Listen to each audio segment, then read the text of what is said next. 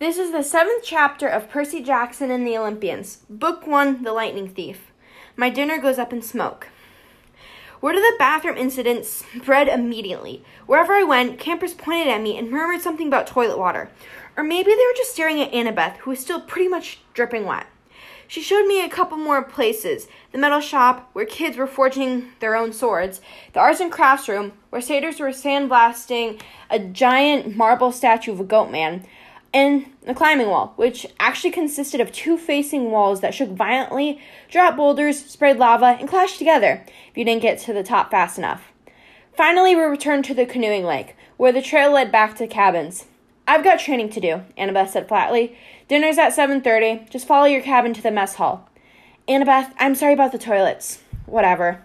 It wasn't my fault." She looked at me skeptically, but then I realized it was my fault. I'd made the water shoot out of the bathroom fixtures. I want to understand how, but the toilets had responded to me.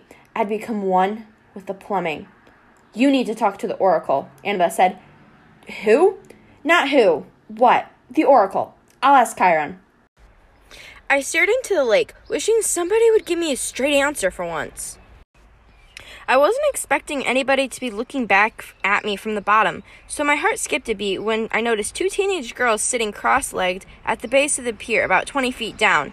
They wore blue jeans and shimmering green t-shirts, and their brown hair floated loose around their shoulders as minnows darted in and out. They smiled and waved, as if they were long-lost friends. I didn't know what else to do, so I waved back. "Don't encourage them," Annabeth warned. "Naiads are terrible flirts." "Naiads," I repeated, feeling completely overwhelmed. "That's it! I want to go home." Annabeth frowned. "Don't you get it, Percy? You are home. This is the only safe place on Earth for kids like us." "You mean mentally disturbed kids?" "I mean not human. Not totally human anyway. Half human." "Half human and half what?" "I think you know." I didn't want to admit it, but I was afraid if I did. I felt a tingling in my limbs, a sensation I sometimes felt when my mom talked about my dad. "God," I said. "Half God." Annabeth nodded. "Your father isn't dead, Percy. He's one of the Olympians." "That's crazy." "Is it? What is the most common things gods did in the old stories?" "They ran around, falling in love with humans and having kids with them. Do you think they've changed their habits in the last few millennia?" "But those are just..." I almost said myths again. Then I remembered Chiron's warning that in 2,000 years, I might be considered a myth. "But if all the kids here are half gods..." "Demigods," Annabeth said. "That's the official term. Or half-bloods." "Then who's your dad?" Her hands tightened around the pier railing. I got the feeling I just trespassed on a sensitive subject. "My dad is a professor at West Point," she said. "I haven't seen him since I was very small. He teaches American history. He's human." "What? You assume it has to be male gods who find human female attractives? How sexist is that?" "Who's your mom, then?" "Cabin 6. "Meaning?" Annabeth straightened. "Athena, goddess of wisdom and battle." "Okay," I thought. "Why not?" "And my dad?" "Undetermined," Annabeth said. "Like I told you before, nobody knows. Except my mother. She knew." "Maybe not, Percy. Gods don't always reveal their identities. My dad would have. He loved her." Annabeth gave me a cautious look. She didn't want to burst my bubble. "Maybe you're right. Maybe he'll send a sign. That's the only way to know for sure. Your father has to send you a sign claiming you as his son. Sometimes it happens." "You mean sometimes it doesn't?" Annabeth nodded. From under the collar of her t-shirt, she pulled a leather necklace with 5 clay beads of different colors. It was just like Luke's, except Annabeth's also had a big gold ring strung on it, like a college ring.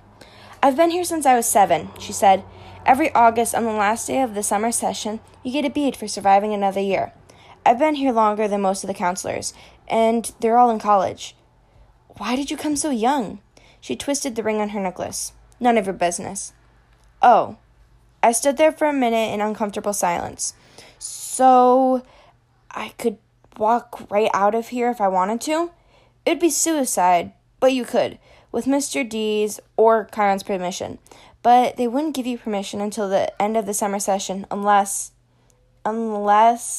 you were granted a quest. But that hardly ever happens. The last time Her voice trailed off. I could tell from her tone that the last time hadn't gone so well.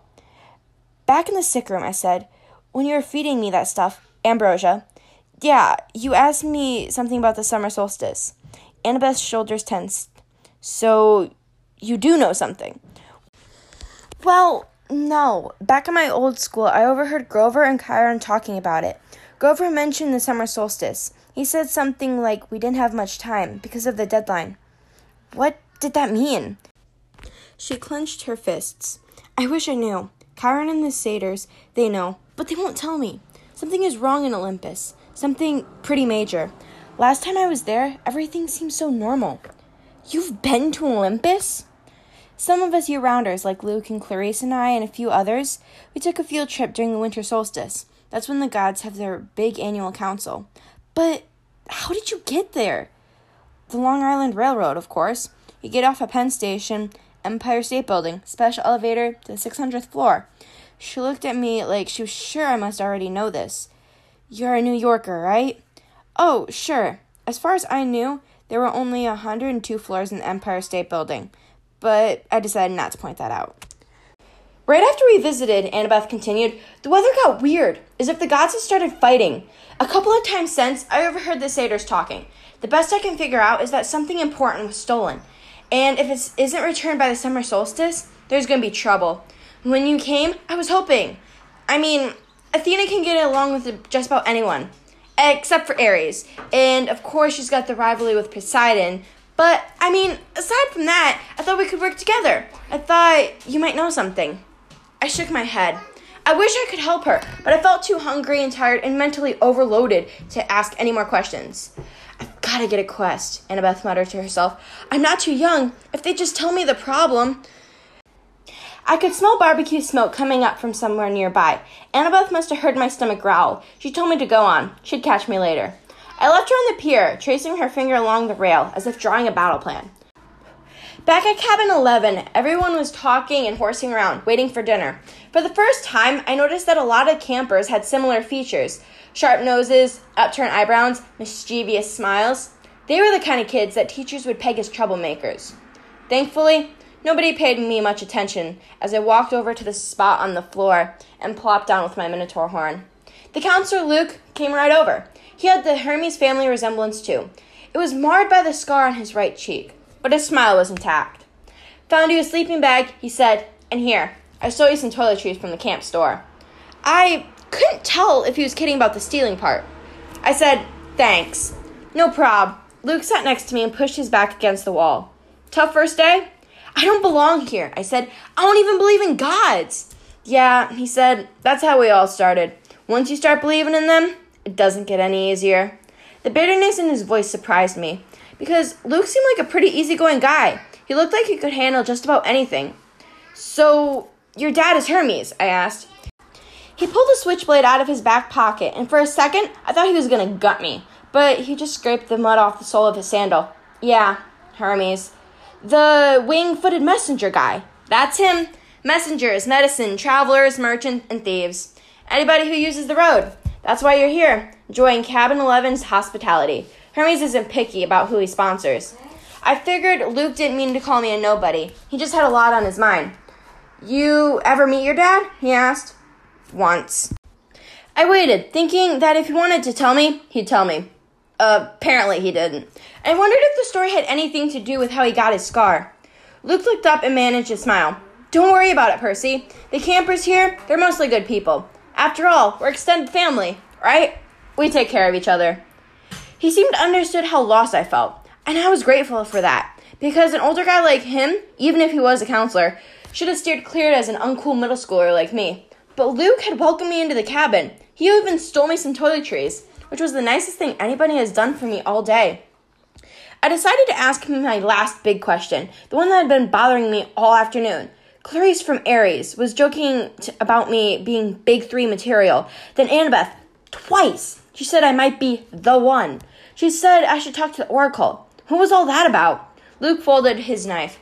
I hate prophecies. What do you mean?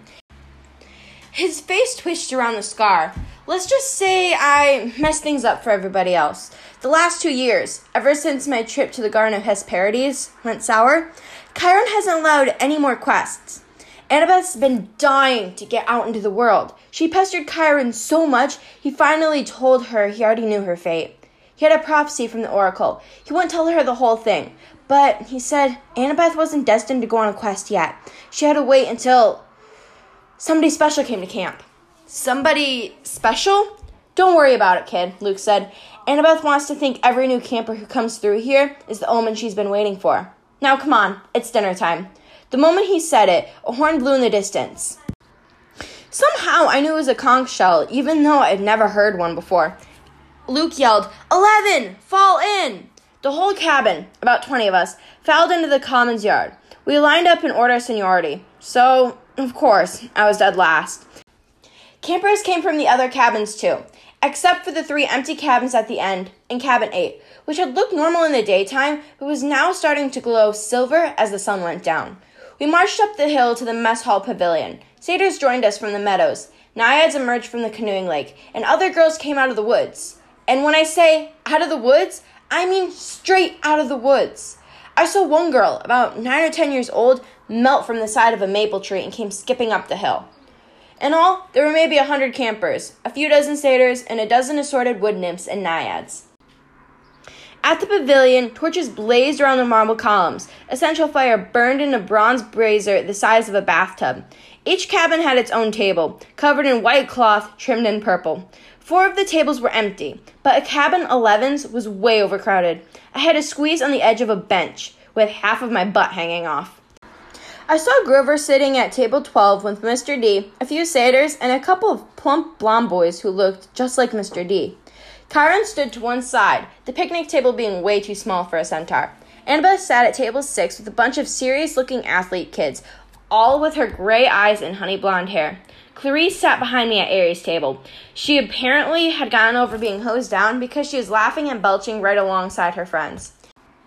Finally, Chiron pounded his hoof against the marble floor of the pavilion.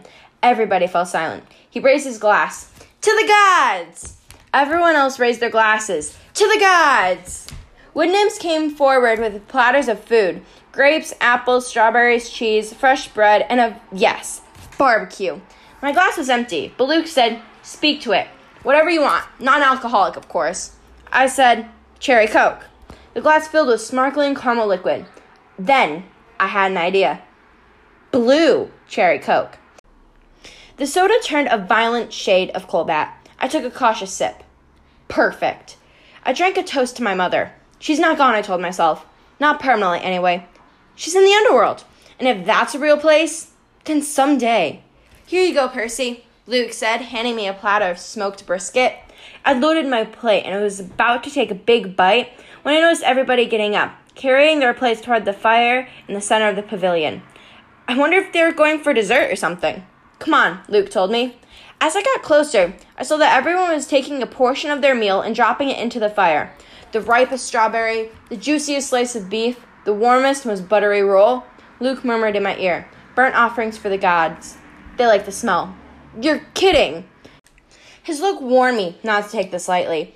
But I couldn't help wondering why an immortal, all-powerful being would like the smell of burnt food. Luke approached the fire, bowed his head, and tossed a cluster of fat red grapes. Hermes. I was next. I wish I knew what God's name to say. Finally, I made a silent plea. Whoever you are, tell me. Please. I scraped a big slice of brisket into the flames. When I caught a whiff of the smoke, I didn't gag. It smelled nothing like burning food. It smelled of hot chocolate and fresh baked brownies, hamburgers on the grill, and wildflowers, and 100 other good things that shouldn't have gone well together. But it did. I could almost believe the gods could live off that smoke. When everyone else had returned to their seats and finished eating their meals, Chiron pounded his hoof again for our attention. Mr. D got up with a huge sigh. Yes, I suppose I'd better say hello to all you brats. Well, hello. Our activities director, Chiron, says the next capture the flag is Friday. Cabin 5 presentively holds the laurels. A bunch of ugly cheerings rose from Aries' table. Personally, Mr. D continued, I could care less. But congratulations. Also, I should tell you that we have a new camper today. Peter Johnson. Kyrud murmured something. Percy Jackson, Mr. D corrected. That's right. Hurrah! And all that. Now run along to your silly campfire. Go on. Everybody cheered. We all headed down towards the amphitheater, where Apollo's cabin let us sing along. We sang camp songs about the gods and ate s'mores and joked around. And the funny thing was, I didn't feel that anyone was staring at me anymore. I felt that I was home. Later in the evening, when the sparks from the campfire were curling into a starry sky, the conch horn blew again, and we all fled back to our cabins. I didn't realize how exhausted I was until I collapsed on my borrowed sleeping bag. My fingers curled around the Minotaur's horn. I thought about my mom. But I had good thoughts. Her smile, the bedtime story she would read me when I was a kid, the way she would tell me not to let the bedbugs bite. When I closed my eyes, I fell asleep instantly. That was my first day at Camp Half-Blood. I wish I'd known how briefly I'd get to enjoy my new home.